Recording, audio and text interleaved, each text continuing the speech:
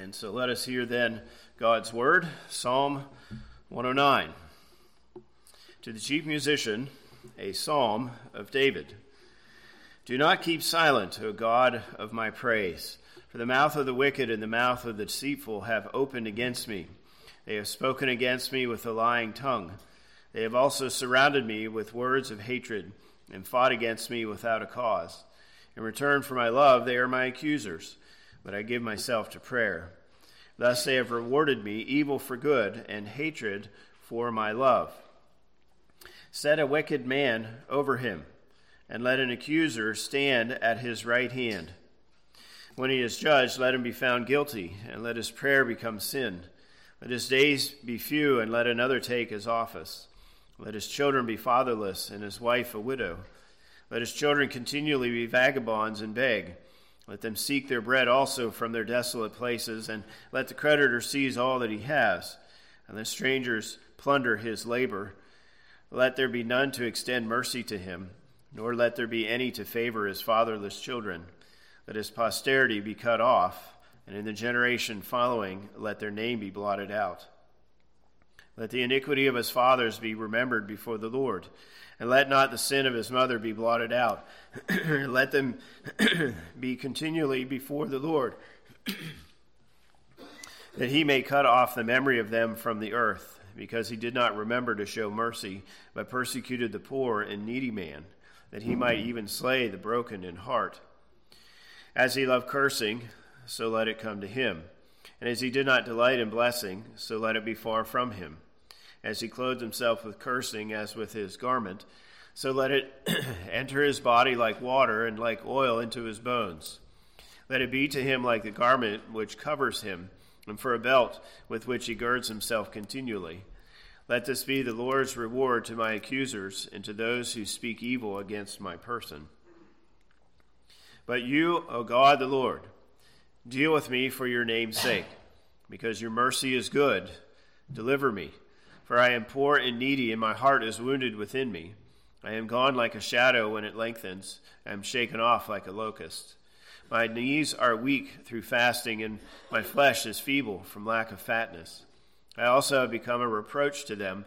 When they look at me, they shake their heads. Help me, O Lord my God. O save me according to your mercy, that they may know that this is your hand, that you, Lord, have done it. Let them curse, but you bless. When they arise, let them be ashamed, but let your servant rejoice. Let my accusers be clothed with shame, and let them cover themselves with their own disgrace as with a mantle. I will greatly praise the Lord with my mouth. Yes, I will praise him among the multitude, for he shall stand at the right hand of the poor to save him from those who condemn him. The grass withers, the flower fades, but the word of our God endures forever. Amen. Well, as we begin here today, we just heard that this is one of the hardest hitting psalms, if you will, in all the Psalter. But let's start with this. I want you to think of a time where you've been slandered. You've been spoken about in some evil way. Now, maybe this is something that's happened recently, maybe a time you think in the past. Hey, certainly, we've received some of that in regard to this conference. Surely, there are times where we go home and a lot of slander takes place because of the people that we were with, either here at church or in other settings. There are people that maybe we knew in the past and we no longer have relation with them because they left in some way, maybe left the church or they got another job or whatever it is. And maybe you hear how much they have spoken against us as they've left. Certainly you can think of other situations. But in this context of people slandering, David now gives us these words. And some of them are very hard-hitting and hard for us to know how to handle. And so we're going to try to handle it and answer some of those questions here in this psalm. Now, as we begin, let's do what we've done for each one of these, do a brief review of the bigger picture. And so if you look at the handout here from Palmer Robertson, again, we have 5 books, as we call it, here in the Psalms. And these are arranged according to what's in the text. We're not imposing this. And so book 1 are Psalms 1 to 41, and we looked at Psalms 1 to 8. The overall theme, there are many themes here, but the overall theme is David is established as king in Zion, but there's a lot of opposition. In book 2, Psalms 42 to 72, we looked at Psalms 42 to 48. And in this section here, the theme is David is king, and he is more established. Things are better, but there's still opposition. And the biggest difference is now there's more of an outward focus, speaking to the nations the truths about God. In the third section, we have Psalms 73 to 89, and we looked at Psalms 73 and 74. And the theme here is devastation. The northern and the southern kingdoms are sent into exile because of their sin. Then in book 4, you see our general chronology here. We move forward in book 4 to them being in exile. So Psalms 90 to 106 emphasizes the things that are most important when you lose what is something that you've been used to. So they're in exile, and they need to go back and relearn what is most significant. And so we looked at Psalms 90 and 91 in that way. And so now we come to book 5.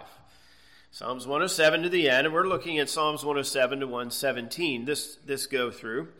And our theme here is the idea of restoration. God has brought his people back to the promised land, but it's more than that. There is this forward focus. There is an emphasis here in this book on the coming Messiah in ways you don't see as much in the earlier Psalms. It's there, but it's more so here, especially with Psalms 110 and 118. And so as we go generally, chronologically through Israel's history here, and again, there are many different themes, but here are the overarching themes for each of the books. We see God's promises, we see growth, we see God protecting them, God providing for them, being gracious and merciful, but we've also seen sin and judgment and exile and so forth. And so here in book 5 then, we started with Psalm 107. And if you want to flip over to the page here that is the diagram for book 5, Psalm 107 simply is God brought everybody back. This is good. This is great. And so, Psalm 108, we can have hope and confidence. We can praise our God because he is faithful to his promises, even when we're opposed, even when we have sinned and deserve the hardships.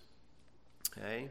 And so this is certainly true even after the exile. We talked briefly last time about some of the sins of Israel, even after they returned.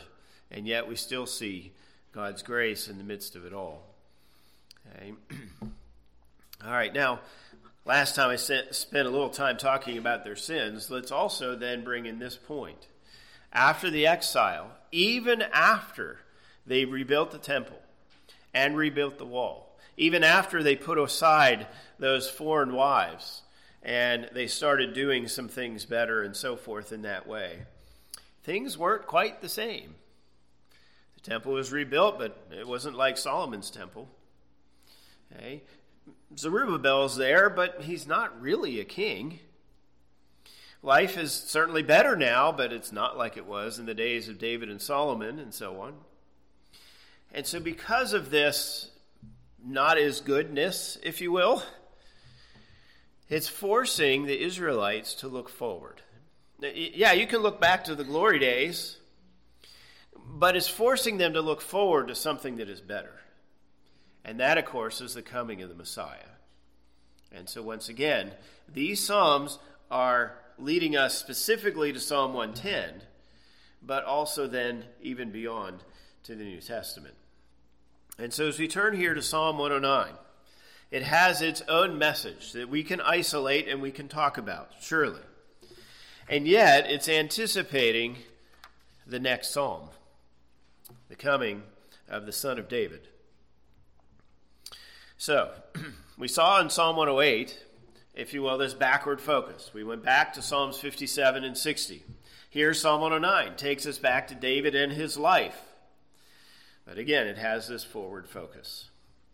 So, here's a brief summary of the big picture. Let's turn now to our handout on Psalm 109. And if you look on the back of the second page, this is where I start some of the outlines. And as I've said many times, the Psalms are so well written that it's most of the time hard for us just to give one outline, because each one gives us an insight into what's there. And there is no way that I can cover all of this together. So I put it on paper here for you to be able to take home and look at it more yourself. This is God's Word. We need to understand it.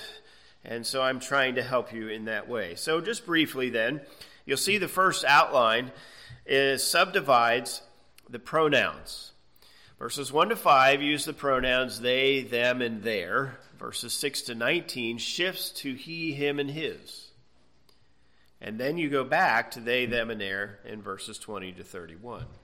And so this is one way to subdivide it. You look at the next one, some say, okay, that's fine, but verse 20 really fits better, even though it has they, them, and their. It fits better with that middle section. And I think it's a transitional verse, so that's fine. You see the next one, it subdivides the last section. And the next outline subdivides all the sections. And that's helpful too. The last one here on this page connects verses 1 to 5 to verses 20 to 25.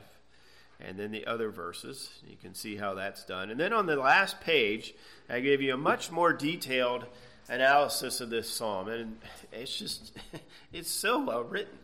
You see some of the chiasm there in verses 6 to 15. You see the ABC, BCA format. David didn't just think this up in 5 minutes. Maybe he even took many days to put this together. All right, now lastly here in this way, if you look at the statistics, as I say every time, look at the names of God. This teaches us something. And so here Yahweh is used 7 times, Elohim twice, Adonai once, and then the pronouns. So 29 times altogether God is referenced. Now what is also striking here is that David refers to himself, notice 32 times, and note where the verses are, not that middle section. But the middle section is made up almost exclusively there of the he, him, and his, and then you have the you plurals 23 times. Notice also that 27 times David is asking God for help. 27 imperatives. When somebody is slandering you, you can understand why David is asking God so many times for help. So once again, this isn't just academics. This is just trying to understand what God has given us here. And a few statistics give us some direction. All right. Well, let's now turn to the title. And we have one here, obviously. And it's kind of a normal one, you might say. To the chief musician of David, a psalm. All right. Now, we haven't talked about the chief musician for a while. You remember that David appointed 3 of them, one from each of the families of Levi. And so you had Asaph, Heman, and Jeduthun. And so David then gave this poem to one of those men. Maybe they worked together on it. David either just gave the poem and they put it to music, or he already had some music and then they arranged it for all Israel to sing. Obviously, it says here it's written by David, just like Psalm 108. So in other words, we're now pushing 500 years after David wrote this psalm. This psalm is not placed in book 1 or book 2. It's placed here in book 5, very specifically. But remember, we're going on 500 years after David initially wrote it. So that means, similar to what we saw in Psalm 108, we need to understand what David meant when he wrote it. We need to then see how it applied to Israel after the exile. Then we need to see how it applies in the era of the New Testament, and this one specifically does, as we will see. And then, how does it apply to us today? So there's several steps here, but if we start at the beginning, it'll help us to get there. All right, lastly then, it says here that it is a psalm. And as I've said many times now over these months, that this word assumes musical instruments. This isn't just sung by a choir. This isn't just a poem. It is a choir and an orchestra of sorts. And so Israel then sung this psalm, a psalm that many Christians would rather we not even read. But what should we learn from this? Well, let's start here then in verse 1. And again, as I've done, I'm giving you a more literal translation so that we can pick up some things that are often obscured in the English. And for those of you who are interested in the Hebrew, there it is. But if you're not, okay, I hardly ever reference it. So here it is. O God of my praise, do not keep silent. David jumps right in here and begins by addressing God. And notice, he's praising God. O God of my praise, the one that I praise, you might say. Now that's quite striking. Okay, I read the whole psalm here a few moments ago, and much of the psalm is about judgment, about wanting judgment against his enemies. And so all this talk about the wicked, all this talk about judgment, we have to see that David begins the psalm with praise. But notice he also ends the psalm with praise. If you look briefly at verse 30, I will praise Yahweh exceedingly with my mouth, and in the midst of many I will praise him. So David begins and ends these imprecations. Remember, that's the big fancy word for asking God to punish the wicked. He begins and ends all of this with praising God. God is the object of his praise. And the reason why God is the object of his praise is because what he says in verse 31. Right? He, God, is standing at the right hand of the needy in order to save from those who judge his soul. God's on our side. He's with us. He is worthy of praise at all times and for many different reasons, but in particular when there are people who are out to get us. And so for all of David's harsh words, we must see it in the context of praise. Now, if you look then at the second line here in verse 1, we have the first of these 27 commands or petitions, imperatives that David utters. And this one is, do not keep silent. Okay? Simply David is asking God to help him with the wicked. Do you see what this teaches us? David is not ranting and raving, he's praising. And David is not taking matters into his own hands. He is asking God 27 times to help him. And so David's not going to bring about the curses. He is asking God to do so. And so David is leaving vengeance to God. He is pleading with God to judge them, but he basically says, God, do as you see fit. I am not going to become a vigilante. And basically, this is what David is saying. So as we come here to this psalm of imprecation, you might remember that we had another one, not quite as extensive, but we saw one in Psalm 7. And I spent some time talking about the imprecatory psalms. We see again here what we saw in Psalm 7. Okay? David is humble. David's not taking matters into his own hands. He's relying on the Lord, and he's praising. And so for those who say, oh, Psalm 109, David is just mean, he's just angry, no Christian could ever pray these things. He starts with praise, and he's asking God for help. He's not ranting on a bullhorn at some demonstration. He's not canceling his enemies on his social media accounts. David is humble, and he's relying on God to render justice. Very important for us to see this. All right, well, let's look now at verses 2 and 3, and now we come to the reason why. Why is David asking God not to keep silent? Verse 2, for, or you could say because, the mouth of the wicked and the mouth of treachery against me have opened. They have spoken with me with a tongue of falsehood, and with words of hatred they have surrounded me. then they fought with me without cause. You see how all that fits together. There's parallelism here, right? The rhyming of ideas in the 2 lines in verse 2. And they're so similar that we probably could call it synonymous. Some might want to talk about some of the differences there. But notice also the chiasm. We begin the first line, I should say, ends with the verb. The second line begins with it. And then as you bring in verse 3, notice how that line ends with the verb. So this back and forth arrangement and so on here in the text. So David is asking God not to be silent because many other people are not silent. 5 times he says about their words, the mouth of the wicked, the mouth of treachery. They have spoken words of hatred, and I skipped the one there, tongue of falsehood. 5 different times he talks about their words. These weren't just passing comments. This wasn't just some perceived slight. This was a big deal. This would be like cyberbullying or something to that effect. And notice then the language he says about how they have surrounded him. And then in that last line there in verse 3, they fought with me. That word for fight is often used in the context of war or battle. Again, this is a big deal. So let's go back to where I started. And you think about the times where people have slandered you.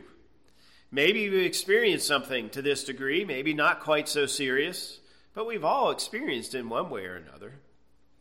And certainly all of us have participated in slandering too. But this is, if you will, the other side of it. And when people do it to us. Notice David also then ends verse 3 by saying, it's all undeserved. It's without cause. It's not true. They are lying. Their words are wicked and treacherous, but also false, he says. And isn't that how often slander is? It's just not true. Or it's maybe taking something that is true and twisting it to such a degree that it's really not true anymore. So let's bring in verse 4. Instead of my love, they accuse me, but I, prayer. David not only is guiltless, he says, but he's actually done the opposite. We're not talking about some stranger who is slandering David. We're talking about people that David knew. Close friends, maybe family members, something to that effect. David loved them, he says. He showed them love. We don't have enough detail to know exactly how that was done, but David loved them. But they returned that love with accusation instead.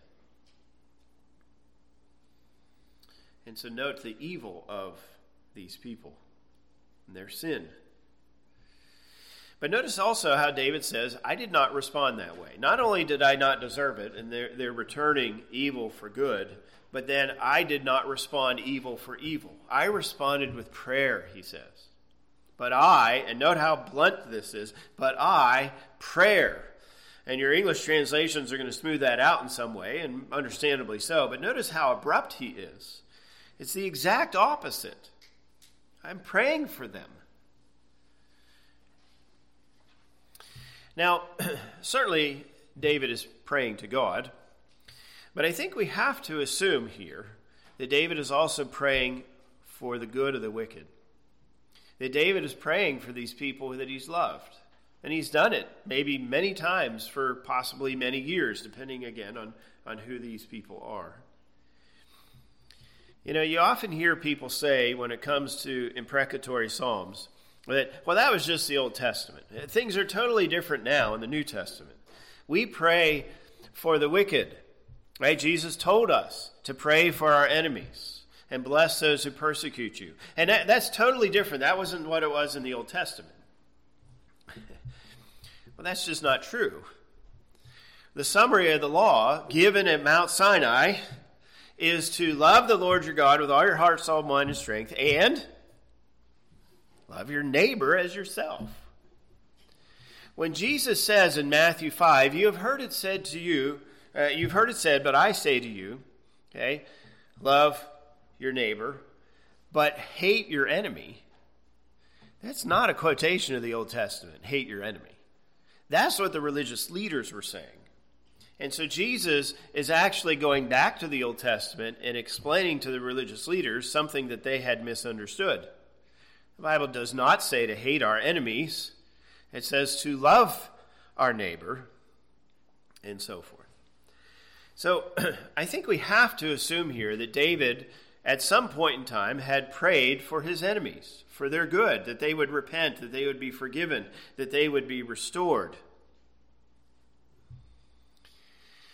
But obviously, this psalm does not emphasize that point, does it? He is now praying for their judgment. And that's where we in the New Testament sometimes forget that it is still okay for us to pray for God to judge the wicked. That should not be our only prayer, but it certainly needs to be a part of it. Praying for judgment, praying for vindication is a New Testament idea. Think of Revelation 19. Right? We all know the Hallelujah chorus, right? Everybody stands and sings Hallelujah, Hallelujah. Well, it's based on Revelation 19, and the reason why they're rejoicing and saying Hallelujah is because God judged the wicked. So, this is a New Testament idea too. So anyway, let's not miss David's attitude. He is filled with praise. He is asking God to help. And he's praying even beyond just asking God to help him. And so it sounds like to me that we should emulate David. It sounds to me like David is being righteous here. Okay. And so when we face slander, let's follow his lead here in this way. Now, certainly there are other passages to bring in. I've just done so.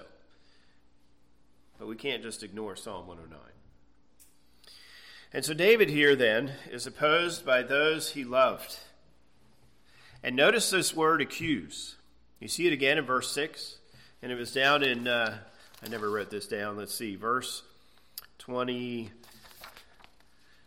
Sorry, I'm not seeing it off the top of my head. I was going to write it down. I forgot. But it uses it again later.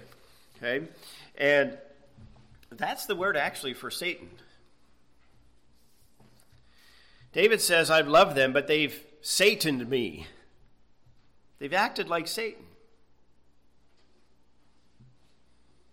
So verse 5. Then they said against me evil instead of good, and hatred instead of my love. You see the parallelism here, right? Both lines are rhyming, saying the same basic thing.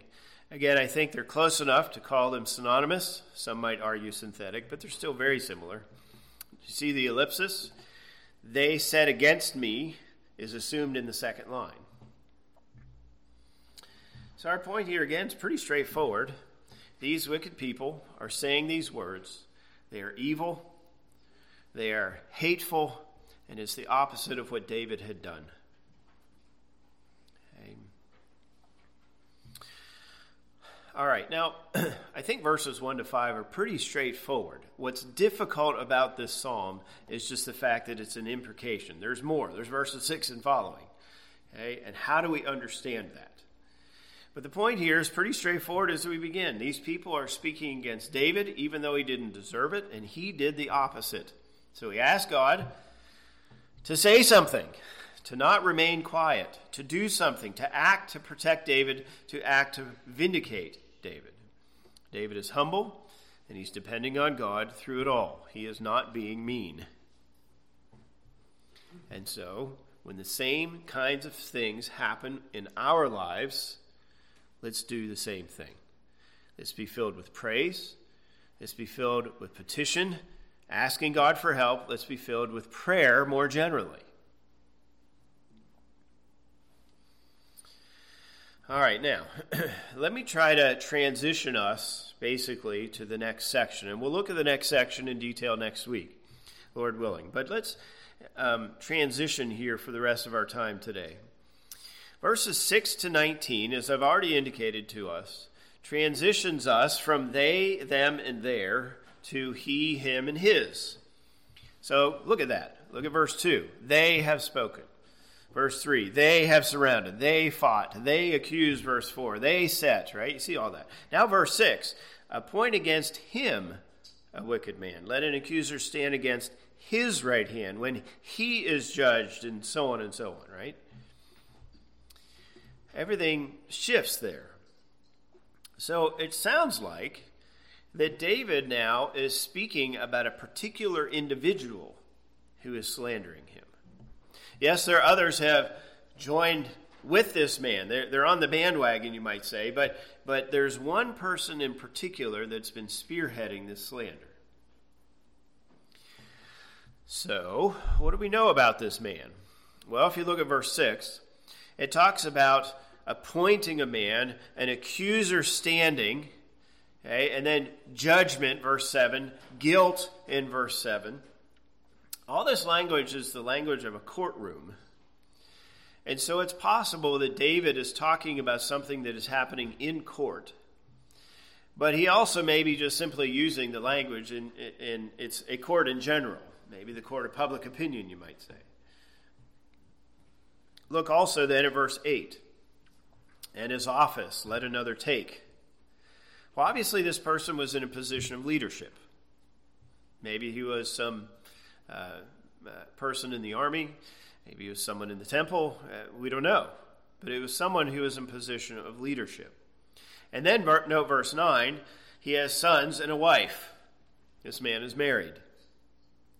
And he has children.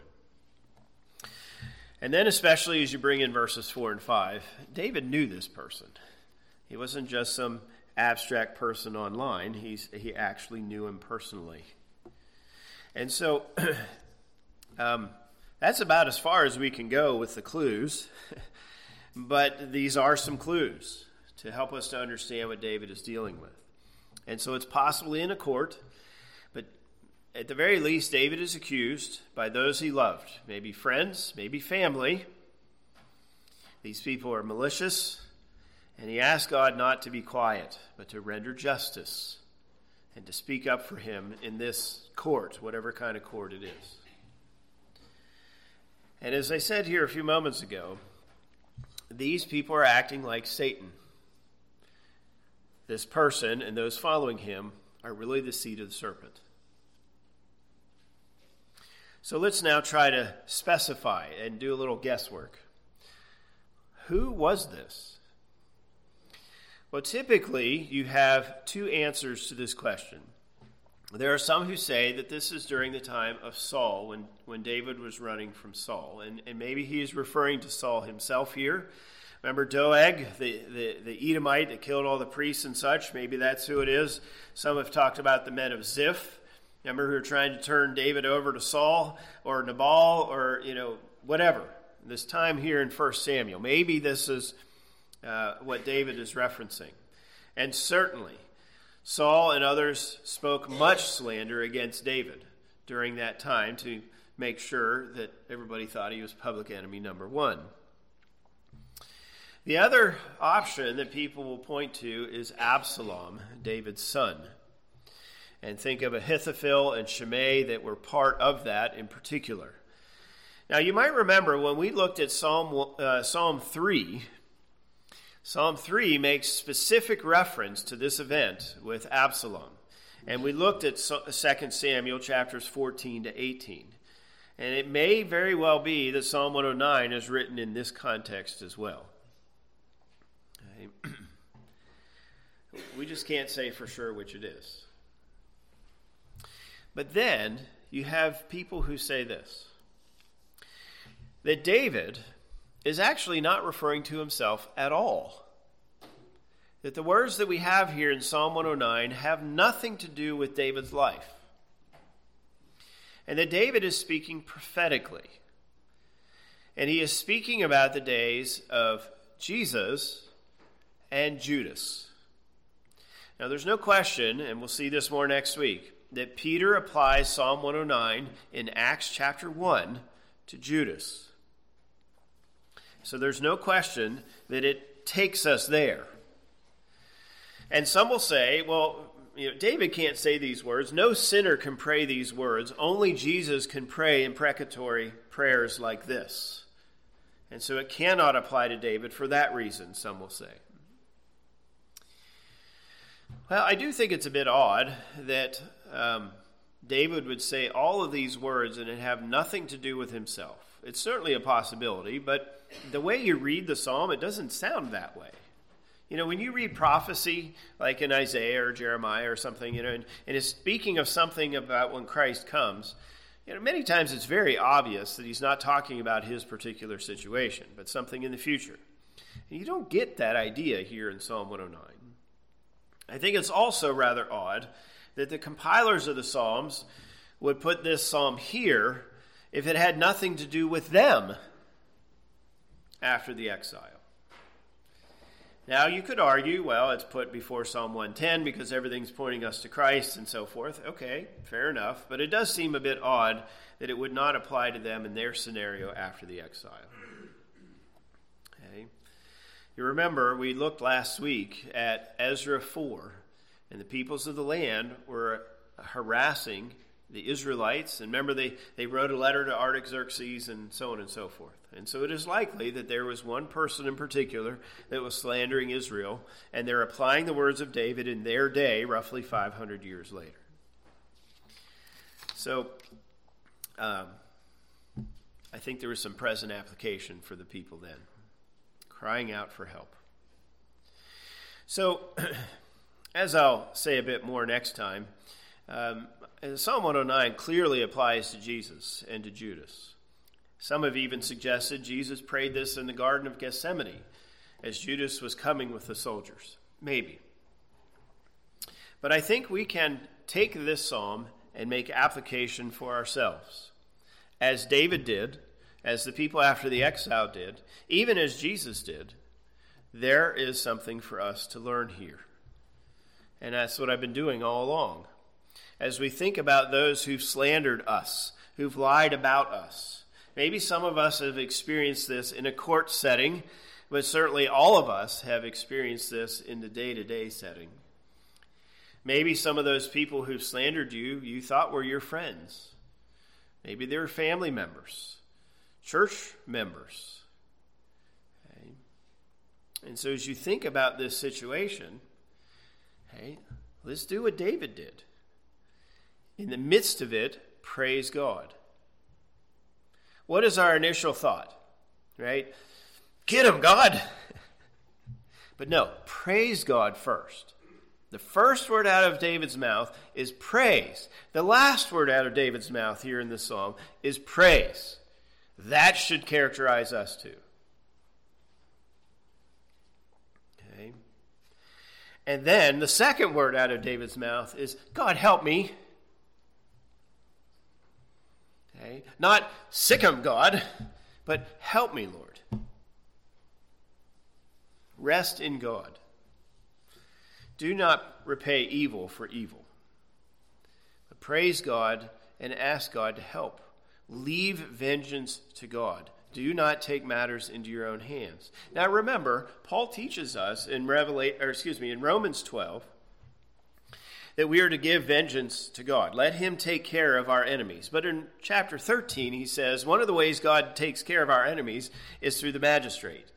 So there is a place for us sometimes to go to court and maybe deal with someone who has slandered us. There's a place for that. But even so, our attitude should be one of humility and trusting in the Lord. And then thirdly, praise God, ask him for help, and then pray for our accusers. Pray for those who are acting like Satan. Pray for those who have harmed us. Pray for justice. So, here are a few thoughts for us as we begin this psalm here today. And so, Lord willing, next week, we will look at these more hard-hitting words, the imprecations themselves. And as we do, don't forget what we've just talked about. Let's pray together. Our Father and God, we thank you again for your word. And though sometimes your word is hard for us to understand and know how to apply and so forth.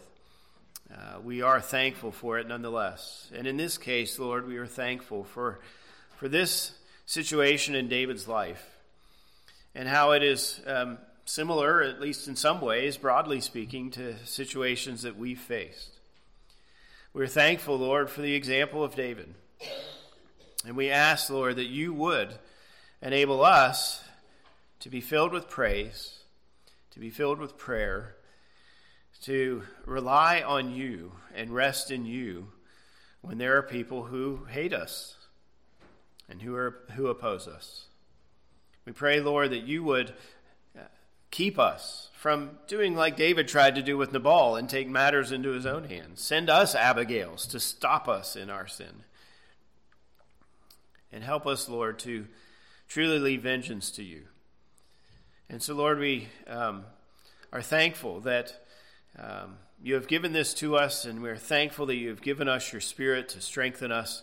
We're thankful, Lord, too, that you have given us one another to encourage, that we might encourage one another to respond rightly to sin and to slander.